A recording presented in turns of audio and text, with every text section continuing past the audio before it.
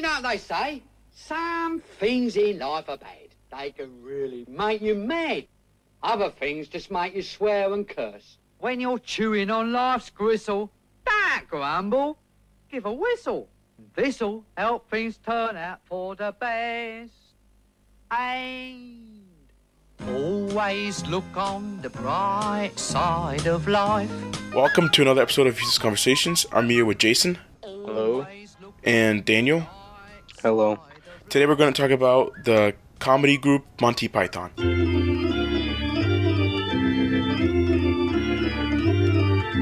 Do you guys know do any of you guys know their names, like all their names?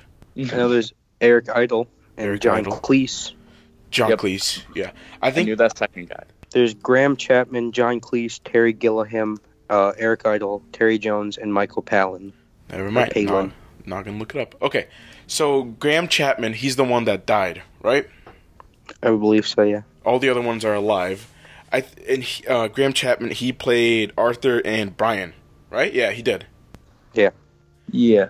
Should we kind of clarify what Monty Python actually is? All right, so basically Monty Python is what inspired Saturday Night Live. Is it really? So, yeah, it actually is. I didn't know that. It was like late 60s, early 70s.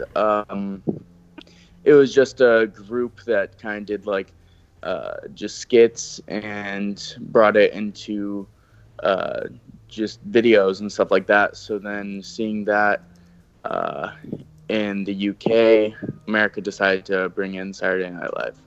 None of them were famous before this.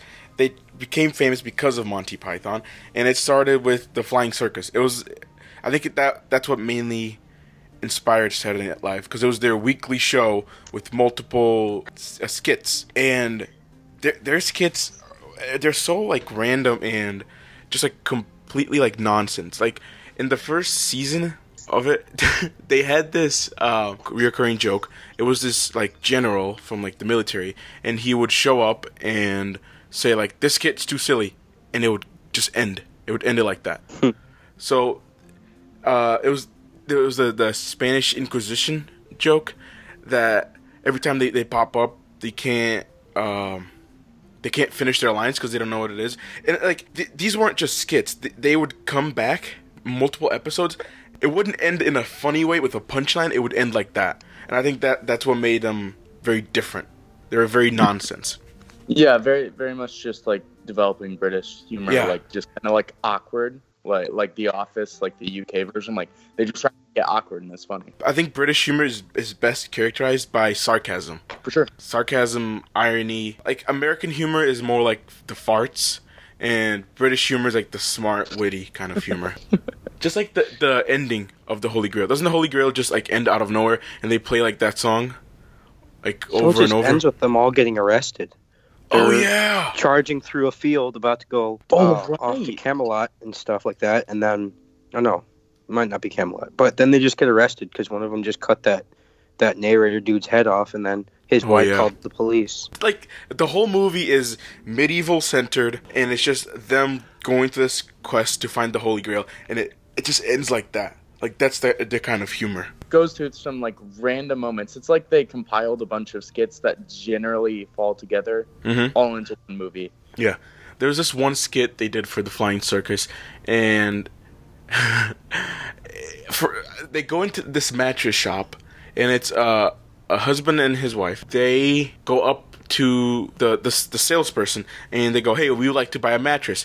And the dude just gets a box and puts it over his head. And like, okay. And then they look for someone else. Someone else comes around, and they go like, "Oh, wait. Did you say mattress to this guy?"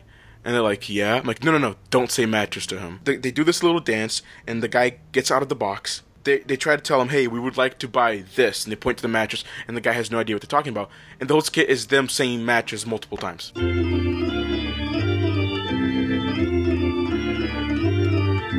Okay, so going back to the names. So there's John Cleese. I think he's the most famous one of them all because we've seen him in multiple movies.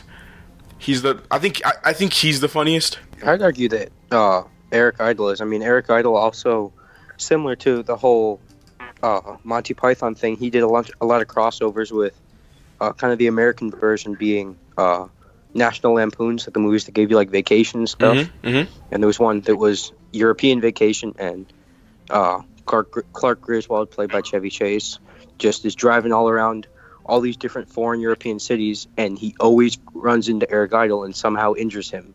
Crashes into him with a car, just all kinds of crap like that. It's like kind of like the Kenny from South Park. Yeah, exactly. And then we have Graham Chapman. I think he's also pretty funny. He plays Arthur and Brian. I don't know how to explain this. He's the most like normal looking of them all. Yeah, he doesn't. Doesn't he have a beard in Monty Python and the Holy Grail? Yeah. Yeah. And he's like the only smart one that knows that wood floats or something. Yeah. So yeah, ducks also float. Yeah. So Right. the whole formula is that there's always someone that sees the craziness of the situation. It's the straight man, you know? Yeah. And I think in Life of Brian, it's Brian. And then in The Holy Grail, it's Arthur. Because he sees how crazy things are while everyone else around him is like complete crazy. In The Life of Brian, when everyone is following him, thinking he's God, and he says, "No, don't follow me." And they go, "No, we won't follow you." And says, "You all should be different." And everyone says, "We're all different." And then one guy says, "I'm not." And the guy that says, "I'm not," is the different one. Like, their jokes are... There's always two levels to it. It does seem very out of the ordinary in comparison to, like, American ways and American comedy. Because American comedy is a lot of... slapstick stuff. Slapstick Just stuff, yeah. right in your face humor type things.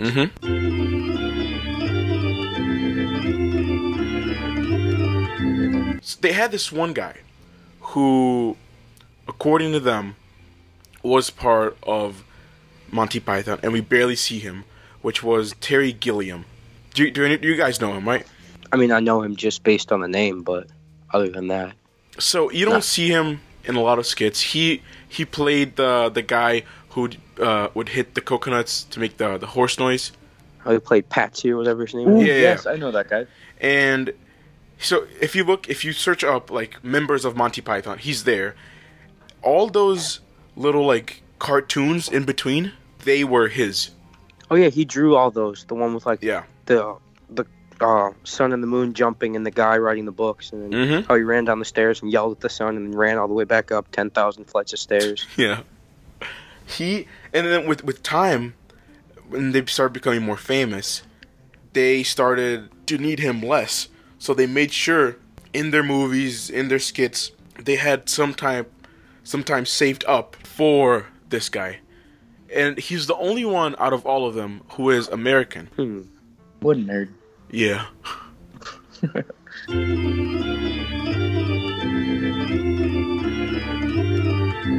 So now, let's talk about the movies. I think the best one, which was The Holy Grail. I think it's the most quotable one, with the Black Knight and the Knights who say knee. So basically, it's just King Arthur played by Graham Chapman. Yeah. He's basically playing King Arthur, and his whole goal is he's on the quest from God to find the Holy Grail, and he along the way he just finds like a ragtag group of people, including like quote unquote brave Sir Robin, who's the biggest coward of them all. Oh yeah, Sir Lancelot and all these other just typical fairy tale people you would pick, like Robin Hood and stuff like that. Yeah. And they all just go the hell and back, essentially trying to find this Holy Grail that may or may not even exist. They wind up killing a crap ton of people at somebody's wedding. I mean, Lancelot storms into a castle, assuming that he's saving a princess, and it turns out to be some dude who just likes singing and stuff like that. Yeah. And they literally slaughter every single person inside the castle. So it's just a lot of like things you wouldn't expect. I mean, you'd expect him to just go in and try to save the princess. No, you just kill everybody on your way in and then apologize on your way out. I think it's the best one because it's the most quotable. We have it's just a flesh wound from the Dark Knight, the Black Knight. The Black Knight. Yeah. We have the knights who say knee. We have changes to Newt and all those things. When they're like, bring out your dad, they're just walking around looking for people to. Oh my God! Yeah. The guy with the plague who's not dead yet and wants to go for a walk. We stone dead in a minute. We have the peasant who knows about like government and like actually like over debates Arthur. You talking about Dennis? Was it Dennis? That's his name? Yeah. It's so weird because he's sitting there in the field and he's just piling up mud, and just. Well, they're looking for some lovely filth. Yeah, he's just arguing with Arthur about how their government system is flawed, and like it actually makes sense. Like you wouldn't expect, the joke is that you wouldn't expect the peasant to be that smart. A large part of the movie kind of reminds me of that one scene in Pirates of the Caribbean where they're really just trying to figure out what keys do. Does anyone remember that scene where they're just I think Captain Jack asks, he goes, "What do keys do?" And they're like, Oh yeah, they unlock things. Right there is a direct copy of the whole scene of what they're trying to decide if that lady's a witch or not. And what it's, also floats in water. Yeah, churches, very small rocks. And it's funny because their logic doesn't make sense, because it says that witches should be made out of wood. Wood floats in water. What else floats? And they said a duck. That was Arthur. Arthur came in and actually had an idea. Some dude said that a whole church would float. Yeah. Other people said tiny rocks would float. And then Arthur comes up and says, a duck. And they go, yes. So then they take the witch and they put her in a big scale. A big scale.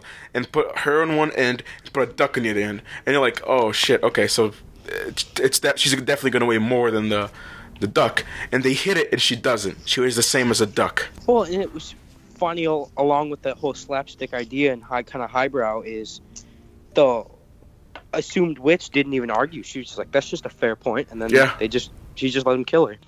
That's mainly their comedy. Just taking... It's very satirical. Yes, very. Well, there's an entire role reversal too when you get towards the end of the movie when they have to cross that terrible bridge and you have to answer the 3 questions. Oh my god, those are what's good. What's your name, what's your quest, and what's your favorite color? Mm-hmm. You take arguably the people who are supposed to be the smartest, the Knights of the Round Table, and they can't even decide what their favorite color is, and then they wind up dying.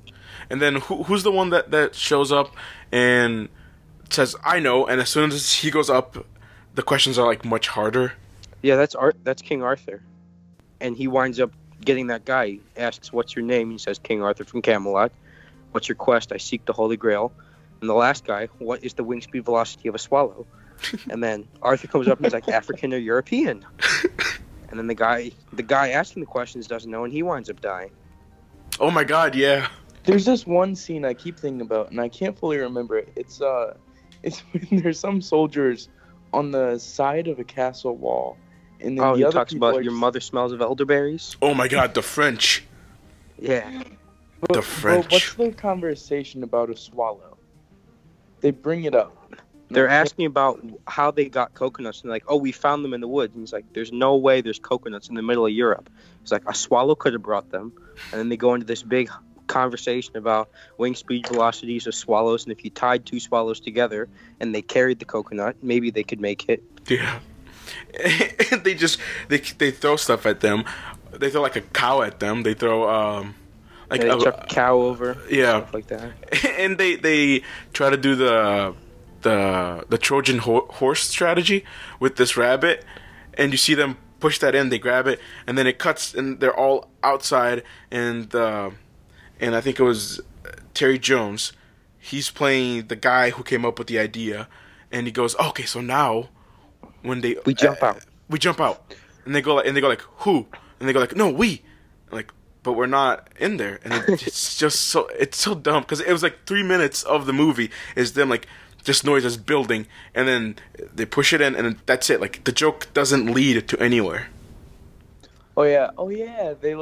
They make the Trojan horse, but forget to get in it. Yeah. And then they throw it out at them. What about the holy hand grenade? Oh my god, yeah. You're gonna throw the holy hand grenade at the evil were-rabbit, or the evil rabbit that rips your throats out. Mm-hmm.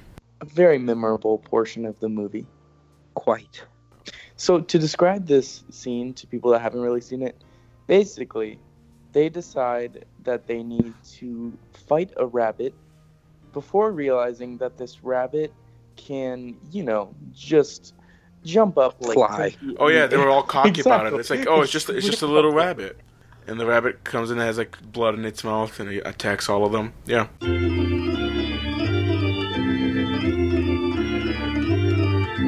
Life of Brian. You're the only one who's seen that, my dude. No one here has seen it. No. No.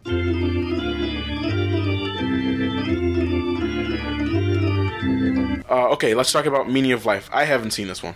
Well, I think that the meaning of life. Oh, my bad. The movie. Okay, we're good. The movie. Who has seen it? I haven't. I saw it when I was like 10, so I really only remember the skip where the guy blew up and then the lady keeps giving birth. This one, I think this one was the. Let me see the order they came out. I'm pretty sure it was Monty Python and the Holy Grail, or Flying Circus came first, then it was Holy Grail, then it was Life of Brian, then it was Meaning of Life. Yeah, because Meaning of Life, it was the least famous one. Because Netflix came out with a bunch of Monty Python stuff. They came out with the Flying Circus, Holy Grail, not Meaning of Life, Life of Brian, a bunch of documentaries on Monty Python. Nowhere is Meaning of Life. Like, I couldn't find it. I don't think it's that popular. But like you said, I think it's just multiple skits. I'd argue it's like any like artist's music. It's just the greatest hit type thing. Mm-hmm. Their funniest skits from television and everything just culminated together into one feature film. Yeah, I remember it starts with a class about sex, and it's John Cleese and he's teaching the class, and this woman comes in and he has a pointer stick, to show like the women parts. And he points at them, and he goes, and this is how you have sex. So he undresses, and he just has sex in front of the students to show them how it's done. That's nice, as one does. Yeah, it's just like, it's childish comedy with like a skin of not. I don't know how to say that better. English, no good. It's slightly and okay, never mind. No, whatever. It's childish comedy disguised with adult humor, intellectual humor, adult humor. Yeah. So you're basically saying it's SpongeBob. Yep. Wait, I mean, nobody's gonna argue that when SpongeBob is pretending to be a pirate and says, "Look, Gary, doubloons, don't drop them," when he's talking about bars of soap, nobody is saying that's not a prison rape joke. Yeah, but those are seen all over the place in kids shows, all over the place. Innuendo.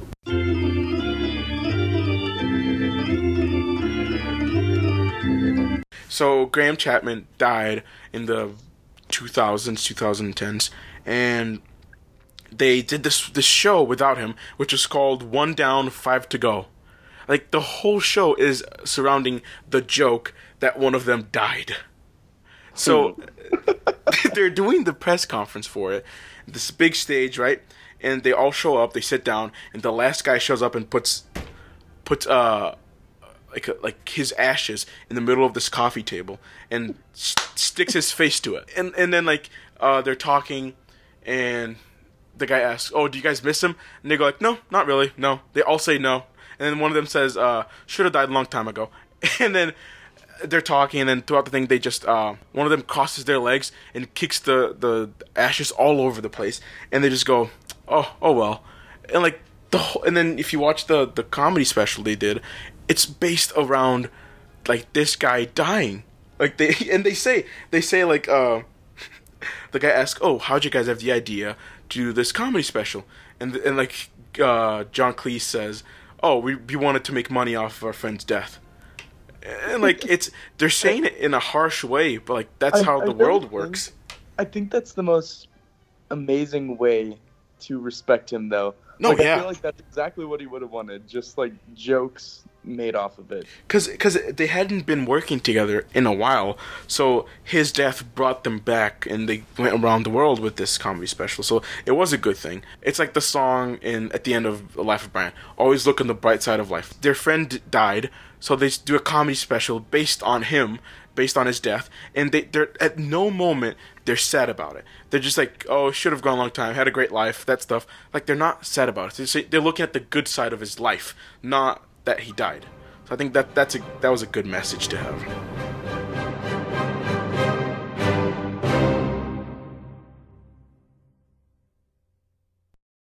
Is there anything else we haven't said? I think there's like 3 words we missed. Which are? Subscribe to PewDiePie. Oh God, okay. PewDiePie? Cut that. Jeez, no, I'm not gonna cut that. I'm gonna end like that.